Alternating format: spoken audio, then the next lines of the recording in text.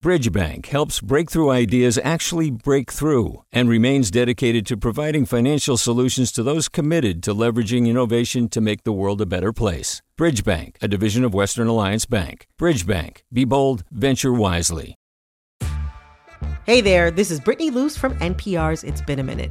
KQED's podcasts like The Bay, Bay Curious, Mind Shift, Right Nowish, and more all tell the stories of the Bay and beyond with reliable, human-centered journalism.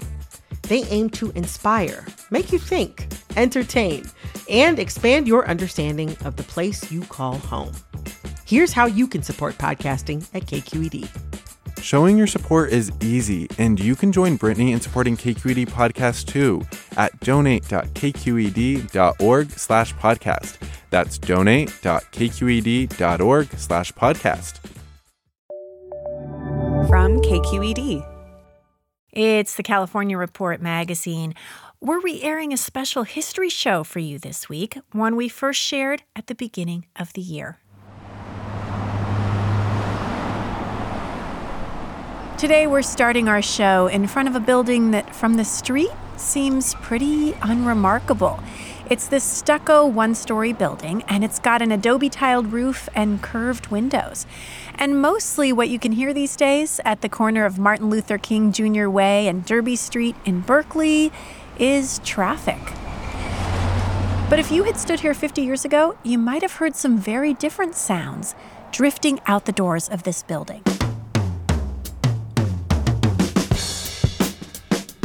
What is Africa to me? One 3 centuries removed from the lands my fathers loved, the spicy grove, the cinnamon tree. What is Africa to me?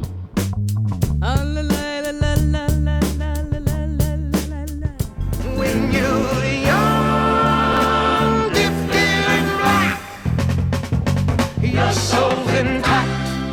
This place was a California cultural landmark that hosted dozens of high-profile artists and thought leaders. People like Maya Angelou, Nina Simone, and influential folk musician Odetta. But it lasted for just a few short years.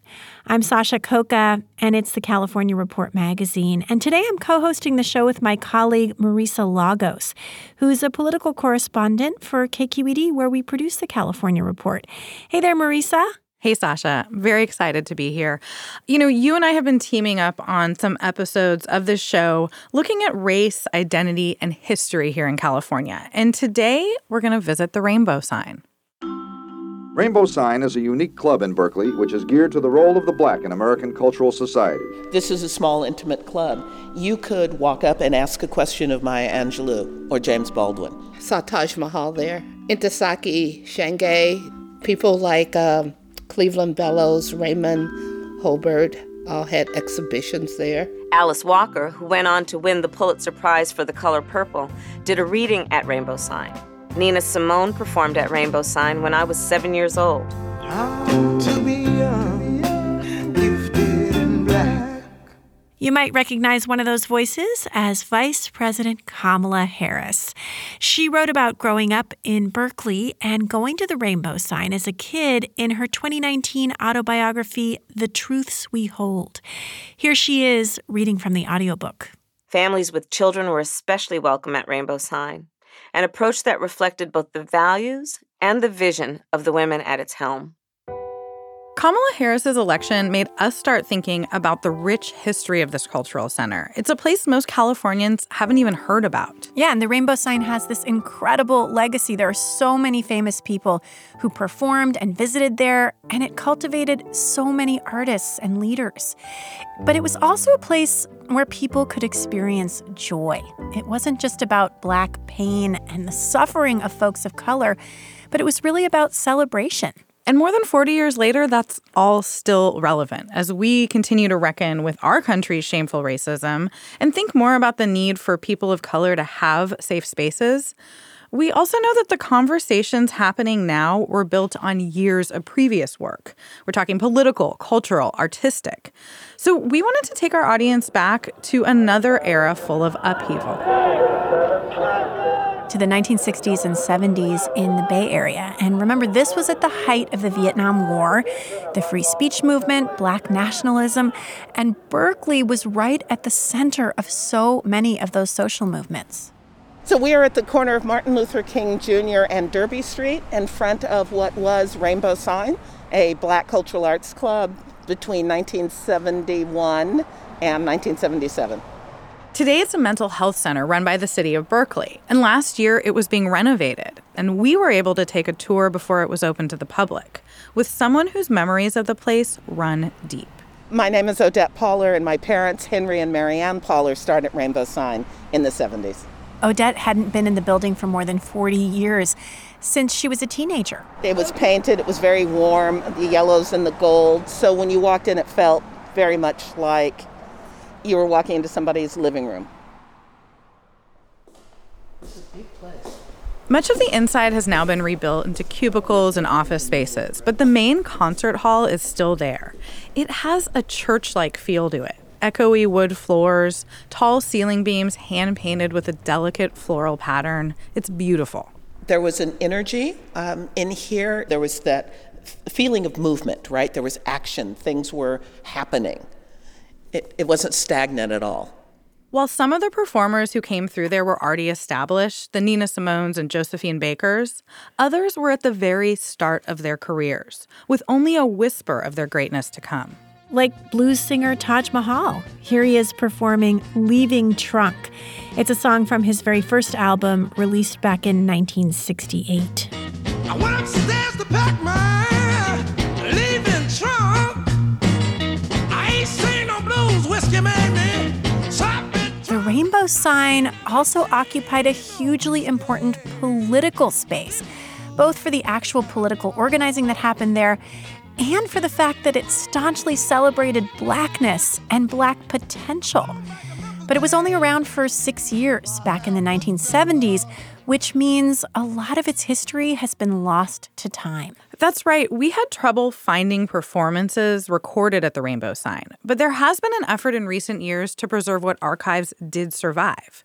While both Marianne Poller and Henry Poller passed away more than 20 years ago, their daughter Odette kept boxes and boxes of archives. They'd actually been buried in storage for years until 2017, when a couple of students in an undergraduate seminar at UC Berkeley began researching the Rainbow Sign. And they ended up creating a digital archive with Odette's blessing. Rainbow Sign needs to not just disappear into the mists of time.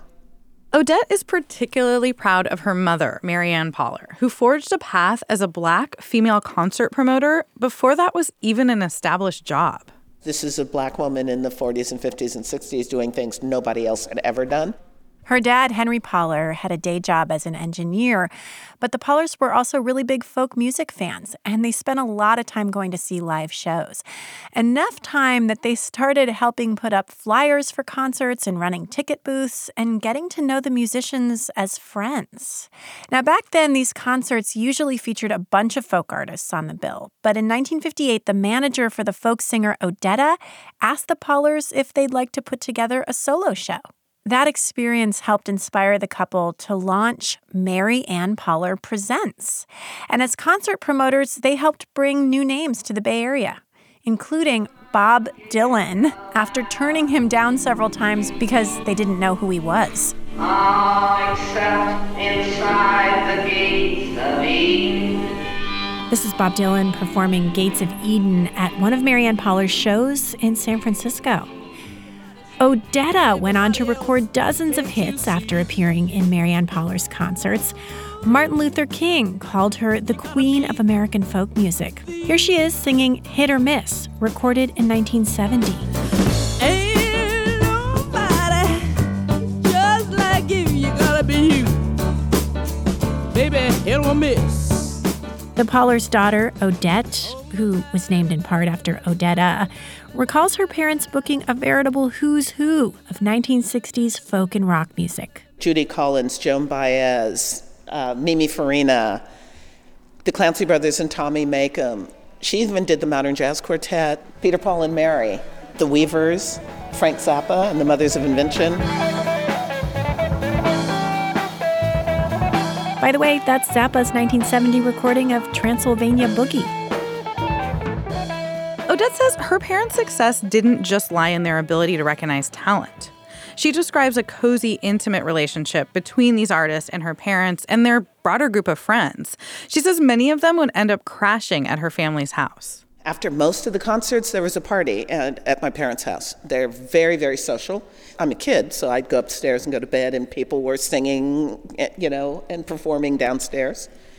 And that's just normal, to fall asleep to Odetta or Pete Seeger or somebody singing downstairs.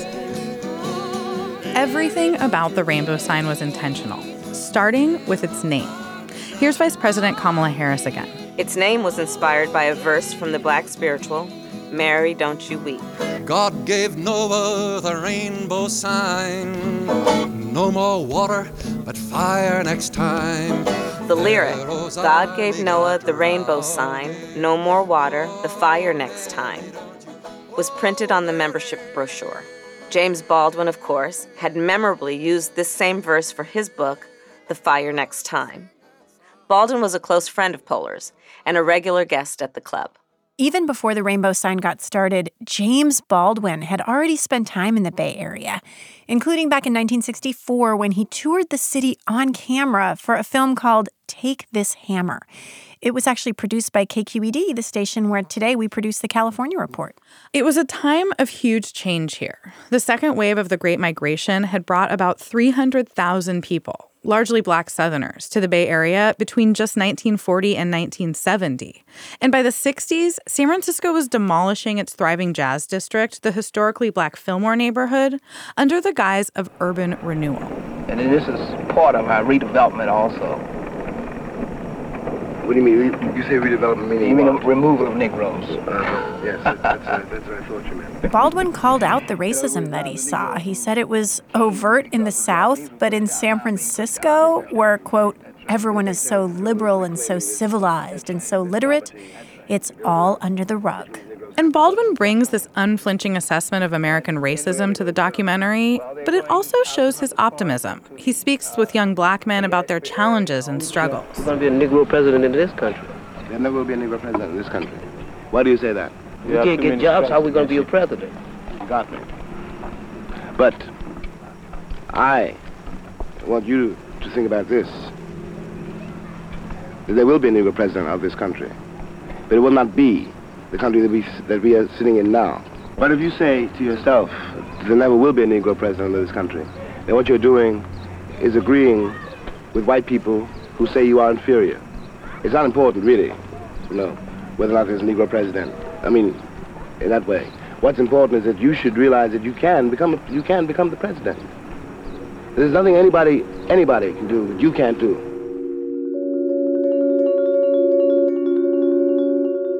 Of course, we did end up finally having a Black president about 50 years later, and now we have the first Black and South Asian vice president. Kamala Harris. And she says she learned lessons at the Rainbow Sign that helped her go on to break barriers.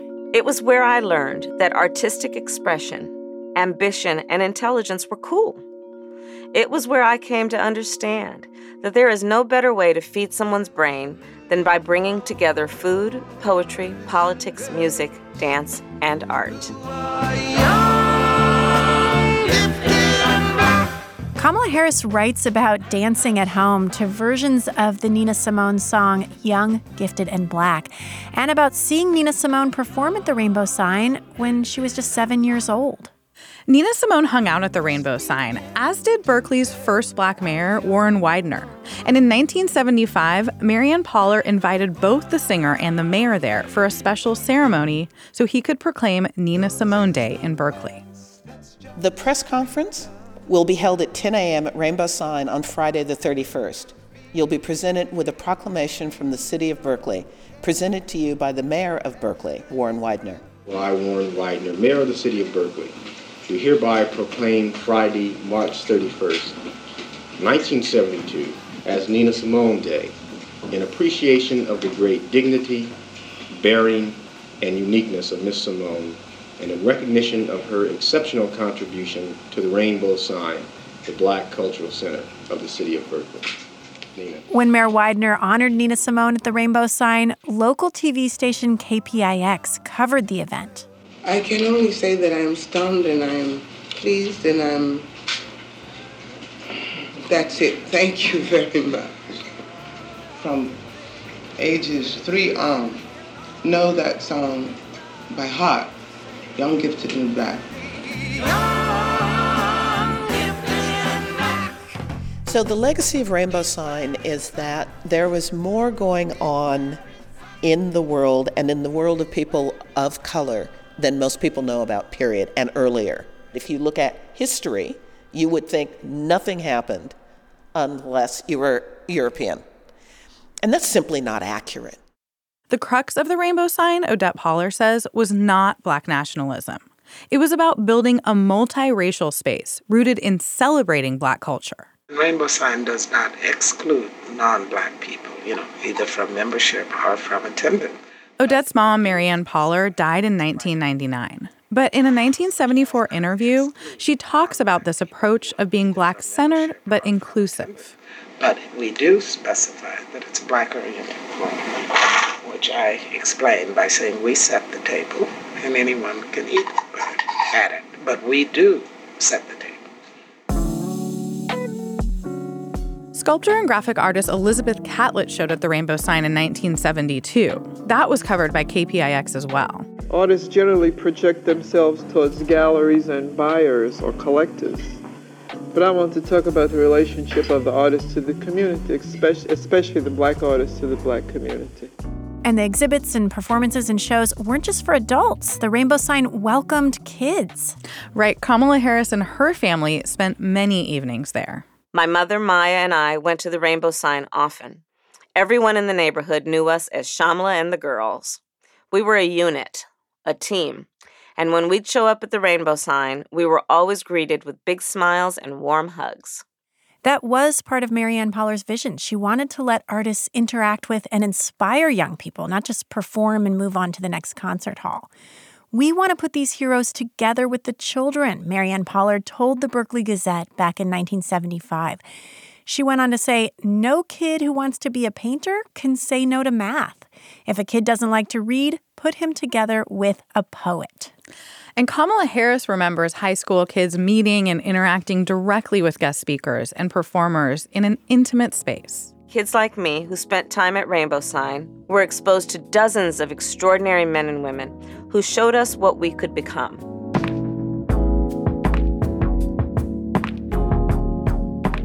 The Rainbow Sign was also a home for political organizing.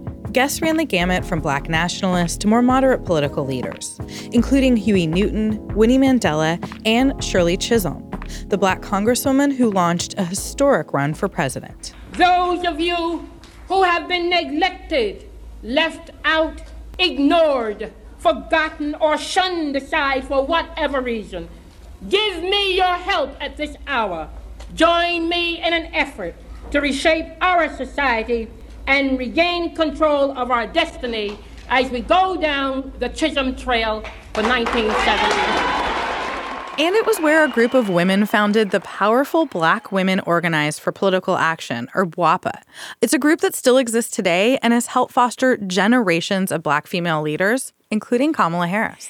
The woman who's led BWOPA for 4 decades as president, her name is Desi Woods Jones. She says she and the other original members of her group didn't have big expectations when they first called a meeting at the Rainbow Sign back in 1971. See how many women we can get that would be interested in politics, being engaged in politics, not necessarily running, but just being involved. And we expected about 40, 45 people to show up, and we opened the doors and, looked around, and I think there must have been pretty close to a couple of hundred women that showed up, and we were, of course, just astounded.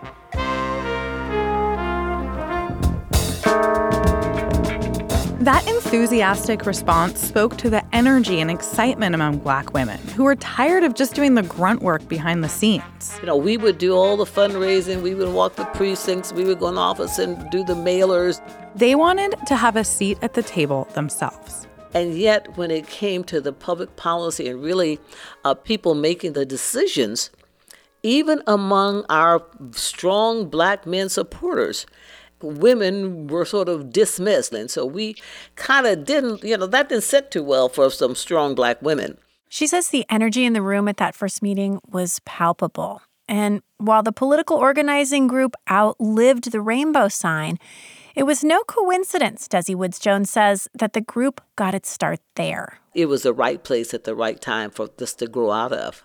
It just ended up being kind of the gathering place. I mean, you would go in the rainbow sign at any given day or time and not know who you may run into. Odetta may be there performing, and people just sort of like going there. Plus, the food was good. The food, breaking bread together. It was a central part of the rainbow sign, and it was memorable enough for the vice president to recall her favorite dishes decades later. Smothered chicken, meatballs and gravy, candied yams, cornbread, peach cobbler. Odette Poller says some people came to the rainbow sign just for the food. Excellent, excellent food. My mom was a stunning cook, so the food here was very, very good. A menu from around 1975 details a lot of the choices that you could pick from. From entrees for $3 a piece. Liver with onions, smothered steak, fried chicken. Complete with 2 side dishes. Buttered corn, lima beans, mashed potatoes, pickled beets and onions. And a super salad. There was also a dessert menu. Blackberry cobbler, apple cobbler, bread pudding, sweet potato pie. There was something about pies, yes. And like most things at the rainbow sign, the restaurant's purpose went well beyond the obvious. Yes, it served as a gathering place to eat, but it was also a stepping stone for young people hired to work there. And they included men who had been recently paroled from San Quentin prison. Some actually went on to successful careers in hospitality.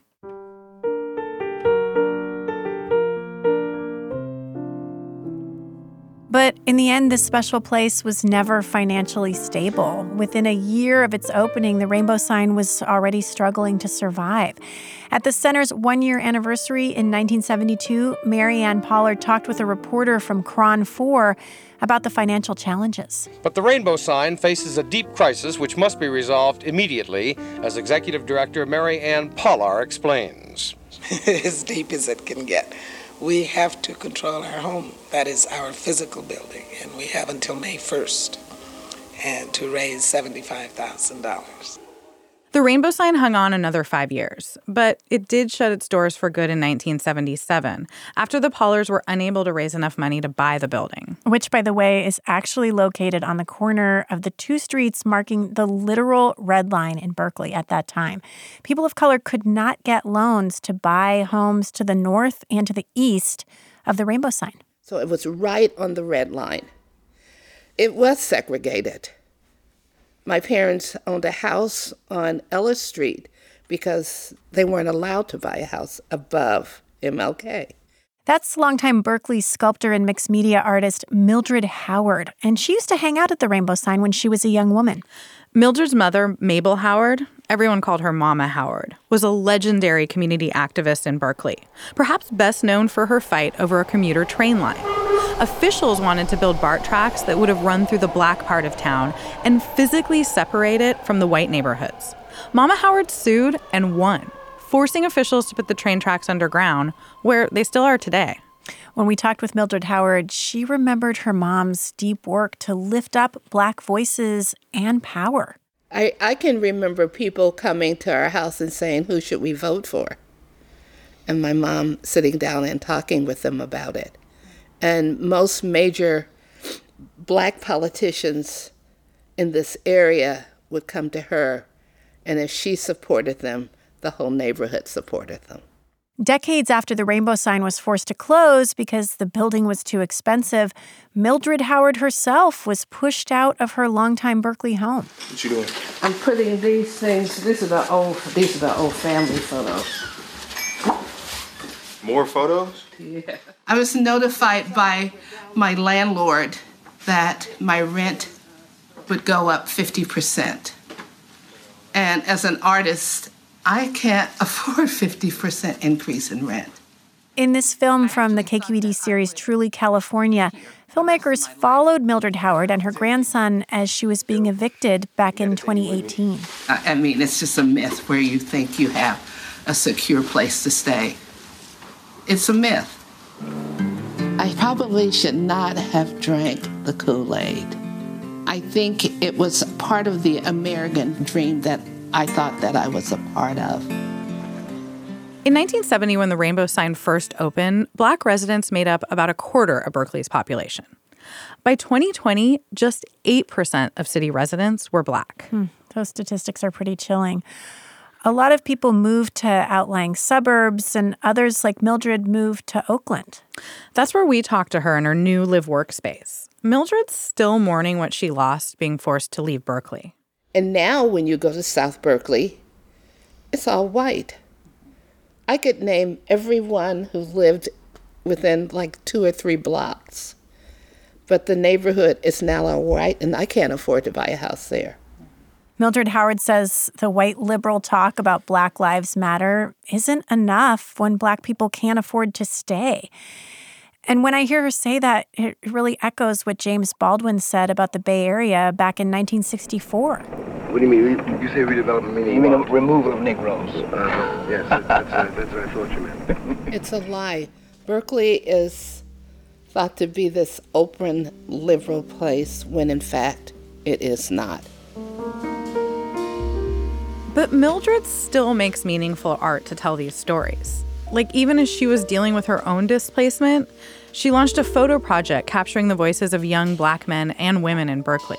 And I brought together 9 African-American youth to talk about issues of today. And each one was paid a stipend because I believe in paying young people, because I want them to know that what they have to say is valuable. And she's got those photos hanging on the walls of her live-work space in Oakland. Each of the young people she photographed is silhouetted in shadow next to a quote. Out of it came these wonderful quotes by each of these young people. I've always felt powerful because no one told me otherwise. I love that quote. It's the same philosophy that Marianne Poller spent 6 years cultivating at the Rainbow Sign. The idea that young Black people need the space to craft stories, to celebrate Black beauty and value, even if the world isn't always ready for it.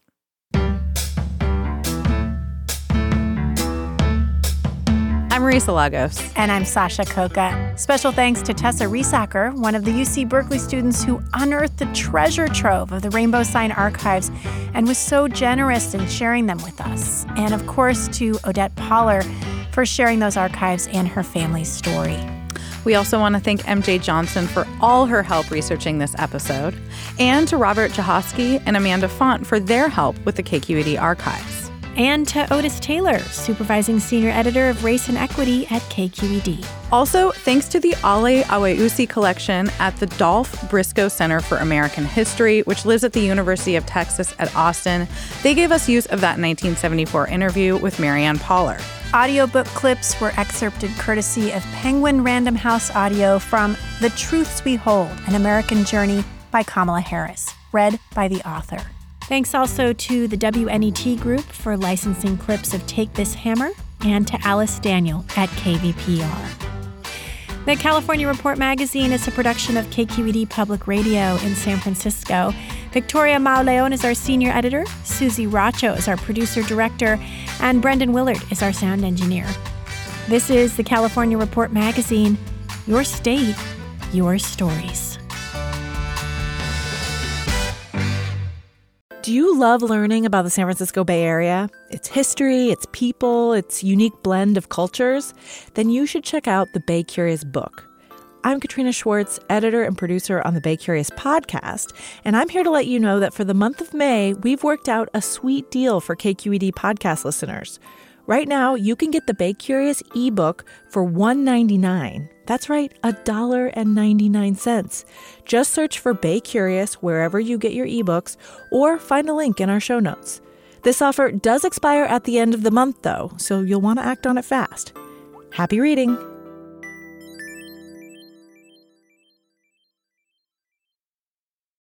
Hey, it's Avery Trufelman, host of Articles of Interest, and I've got to say, I've been a fan of KQED ever since I was a little kid, and I would come out to San Francisco to visit my grandma. It was just What we'd always turn on every time we got in the car, every time we were making dinner and turning on the radio, was always KQED.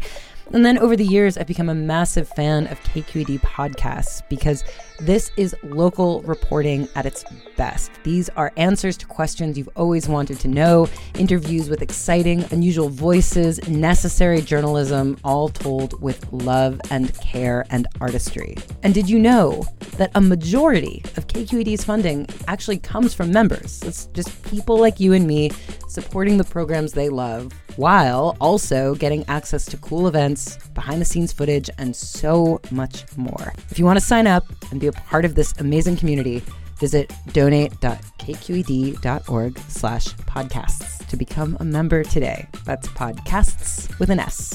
Thank you for listening, and thank you for your support.